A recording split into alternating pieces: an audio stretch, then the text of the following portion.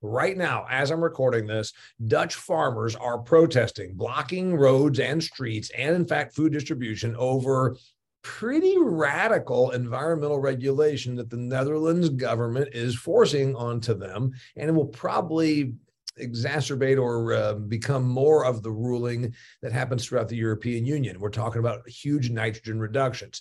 We are going to see some of this. Remember, what happens across the pond does work its way to the United States of America. So I think we're going to see more of this, products that can allow us to use less of the things we put on our fields and do more efficient usage of those nutrients. That's what we're talking about today.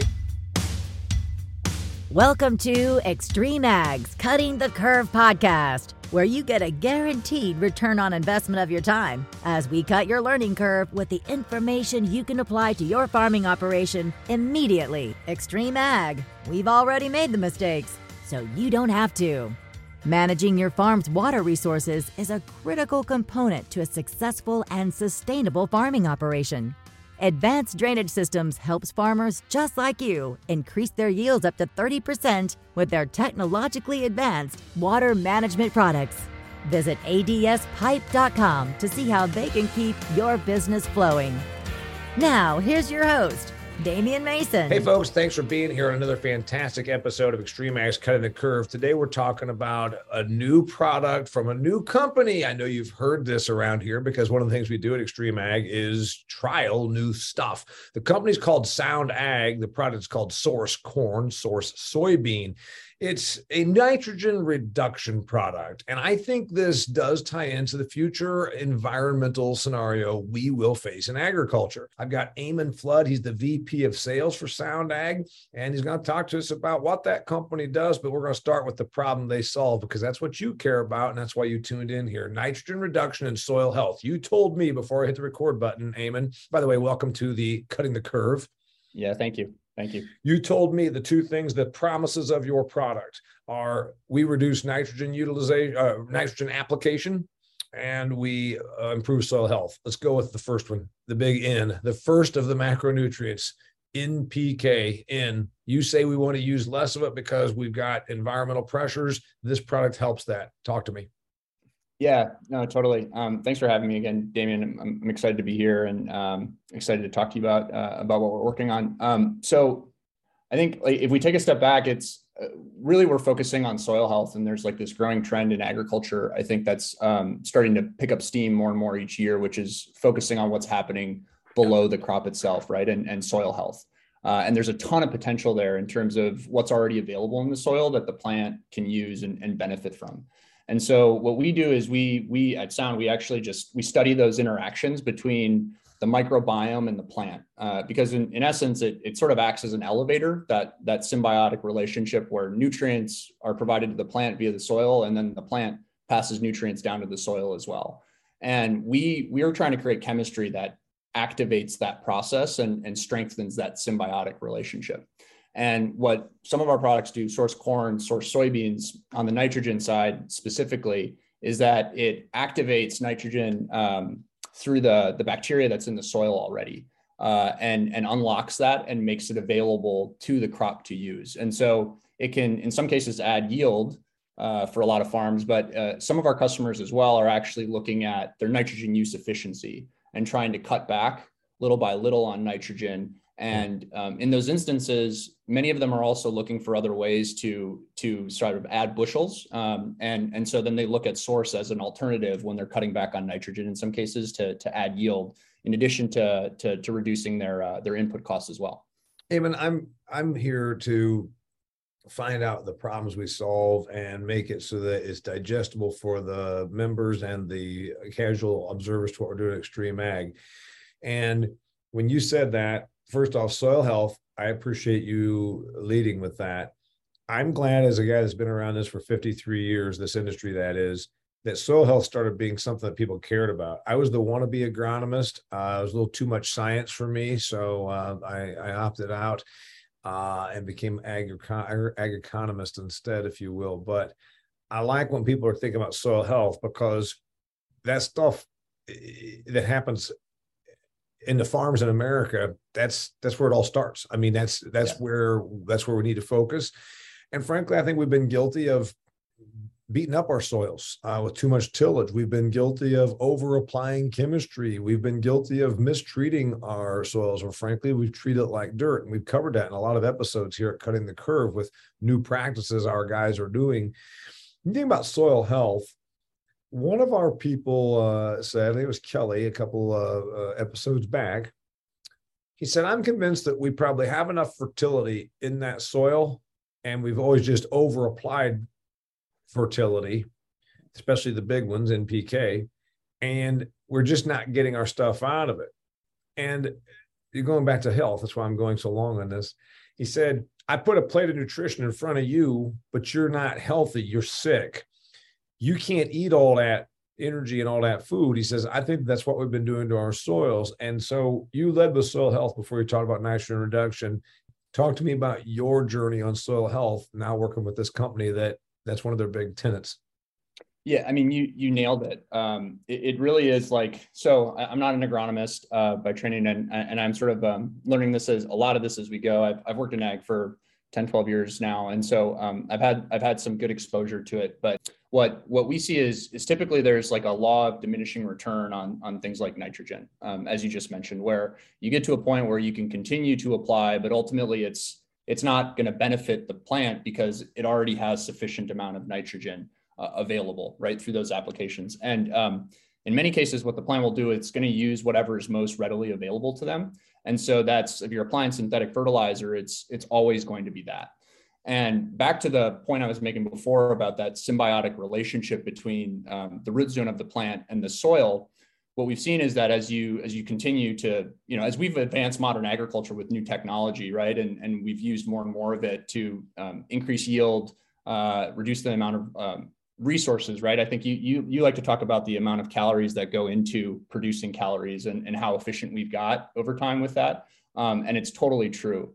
But what we've seen is with over application of fertilizers, that symbiotic relationship between the root zone and the soil actually starts to get weaker over time. Right. So I think the comparison you used from Kelly and the plate of nutrients, right? If you're not in shape, you already have enough nutrients, you're not going to want to eat that. It's sort of the same thing with the plant. And so what we're effectively trying to do is look at that diminishing return, right? So at what point are you sort of at the maximum level of nitrogen applied, your NUE score, and see if ultimately you're over applying, you're at that right spot, or in some cases, actually, some farms are not applying as much as they probably should. We establish that, and then we base our recommendations for our product off of that as well. Wait, just for the person here that dialed in because they think this is a cool concept, and they say, "Hey, wait, I don't want to act dumb here, but what's an NUV score?"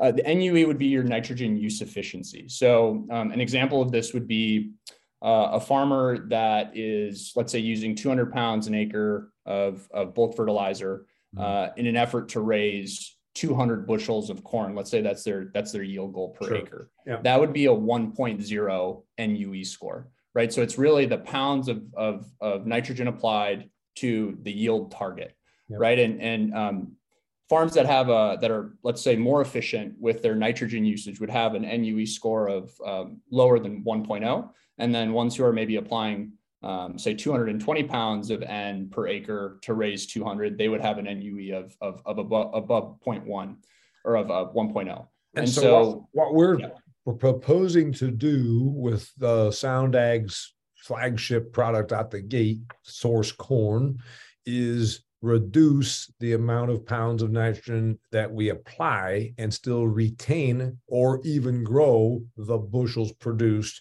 Same output, less input is what we're proposing to do. Yeah, certainly. I think every farm situation is a little bit different, right? And it's not sort of like a one size fits all approach like most things in ag, right? Especially when you start to look at the soil microbiome, there's so much variability in a single field. Right. So, we try to do our best to obviously we can't get too scientific, and in some cases, there's just not even necessarily enough technology available to really get down to that level of specificity, like within the field. I mean, there's cool stuff from companies like Trace Genomics and Pattern Ag. I think you had one of the guys from Pattern Ag on not too long ago talking about a lot of this as well. There's some really interesting technology that I think will allow us to get more specific within a field. But obviously we have to sort of balance, what's available in form of technology, how much time it takes to ultimately get that information, while at the same time, providing farmers with good recommendations on how to use our products. But yeah, we look at a few factors when trying to help farms decide where to apply source, because ultimately we're of the mindset that we don't think that this product should be applied to every acre. We ultimately, we're thinking about, first and foremost, retaining our customers year over year. Do I need to remind you that your title is VP of Sales? This Yes. needs to be on every acre. You're never going to sell it. It's got to be on every acre, right? I mean, come on. If you want to sell more stuff and get a promotion, it's got to be on every acre. Every acre.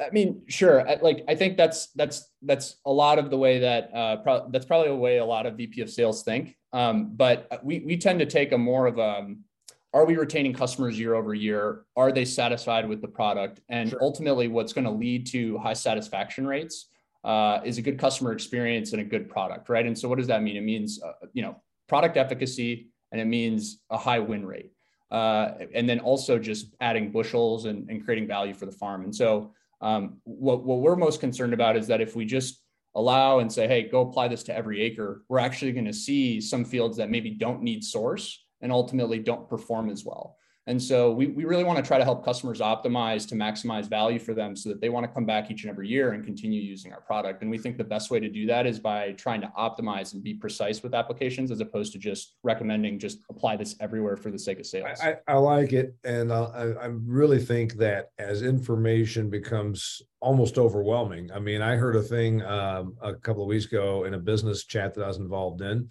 used the term information obesity. 50 years ago, we're out there on the farm and soil sampling was kind of like, yeah, I've been doing it here for the last 10 or 20 years. And you'd go out and grab a probe in that field and in that field. Now we do it every 2.5 or even every 1 acre. So, and then the computer models and then the GIS and then the data monitor. And then you work for climate. So God knows, what I'm talking about, and granular and all these tech formats or platforms, if you will. We now know what's happening on this row of corn versus this field. It almost becomes too much. Again, information obesity, because we've got so much. We didn't have hardly any of this 100. We had none of it 100 years ago, some of it 50, a little bit of it 50 years ago, more of it 20 years ago, and good God, it's coming out of our ears now. But here's the thing. As we go through that, information is power if you know how to utilize it. And we need these platforms, aforementioned platforms to do it. And we're going to get better about our application and our utilization of everything.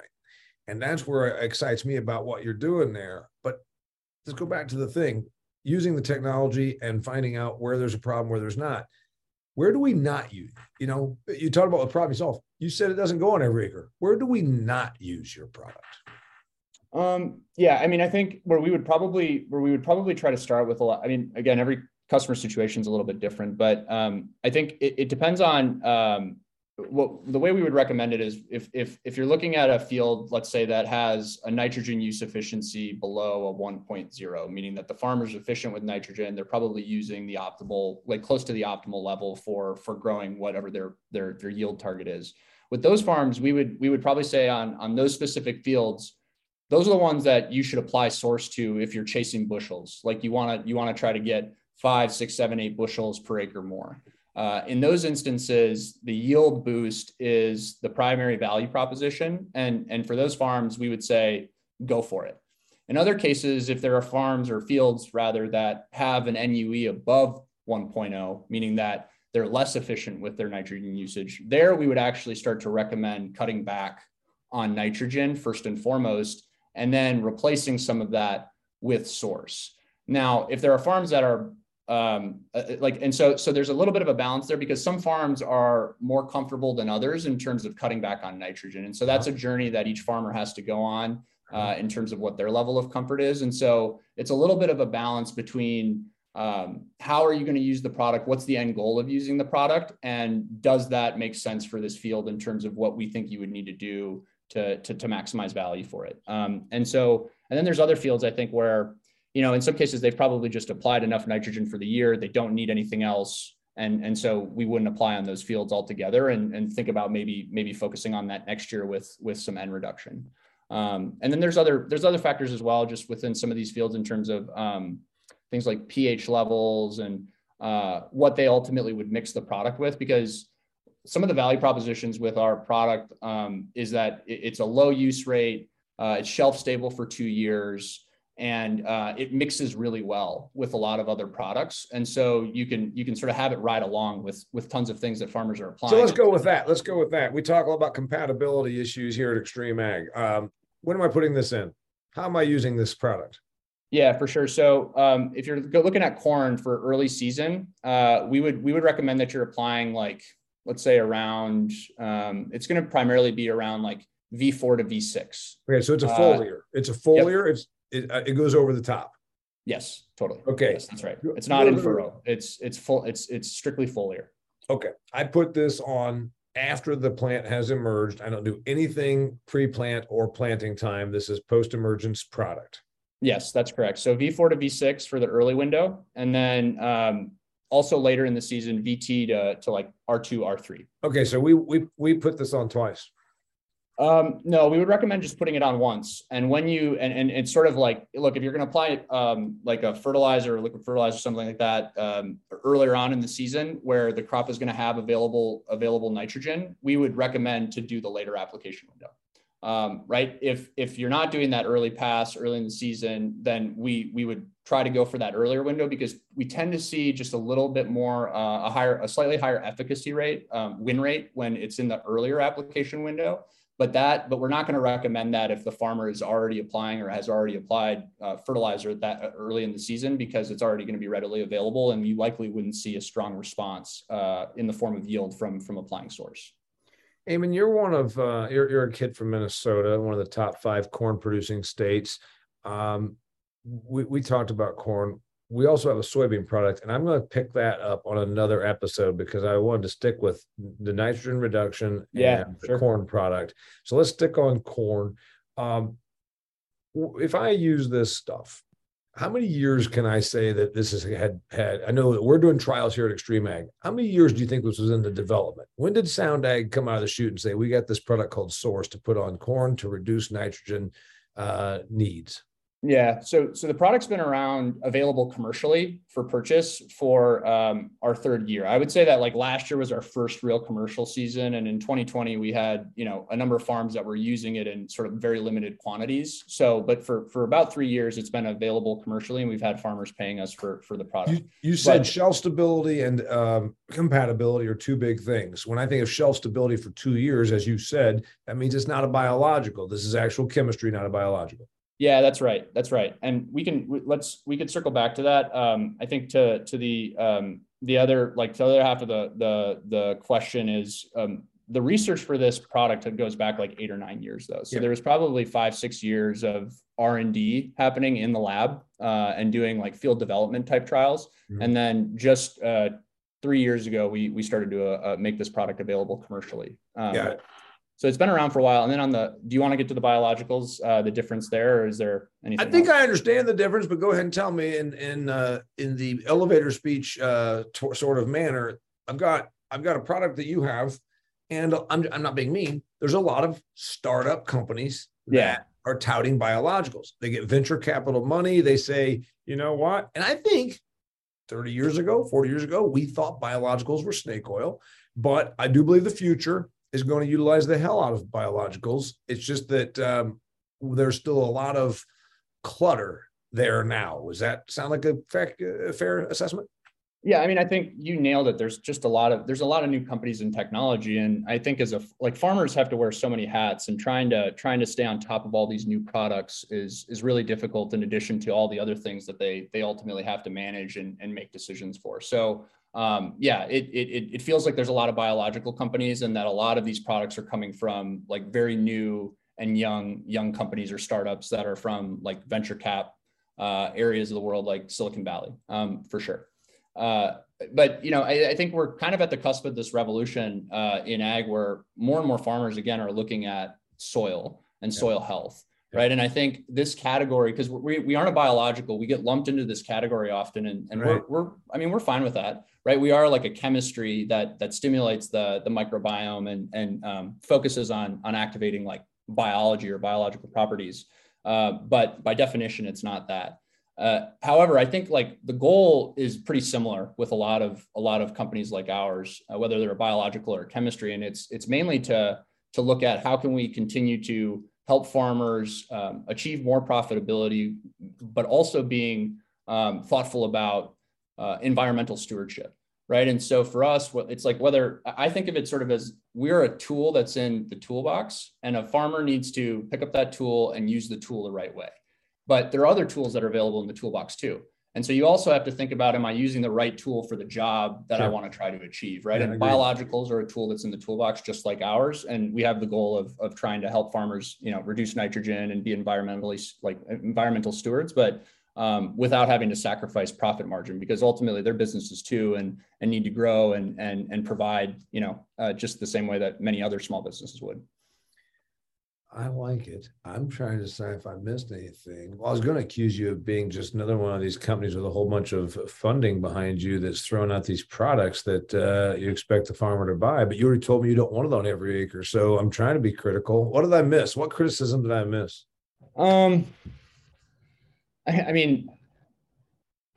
I think we've covered a lot of the basics, right? Like, but by the way, when you said that you get called a biological, that's only because there's so much new product coming out in that category that you assume that that's where it is, unless it's from one of the four majors. Really, I think that's. Don't you think that's the deal?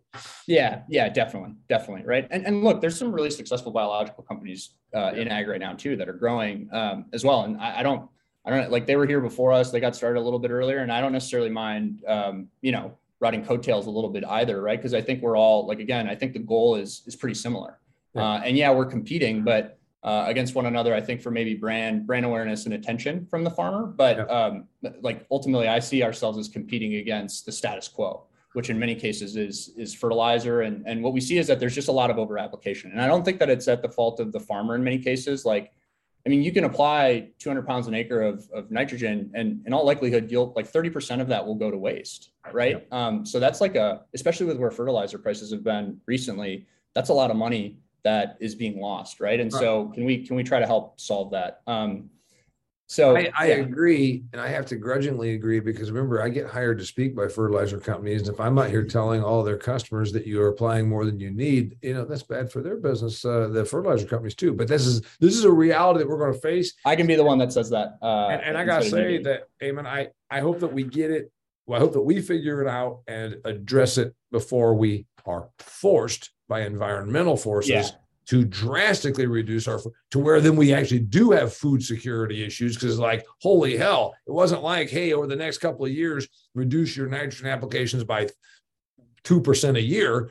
Okay.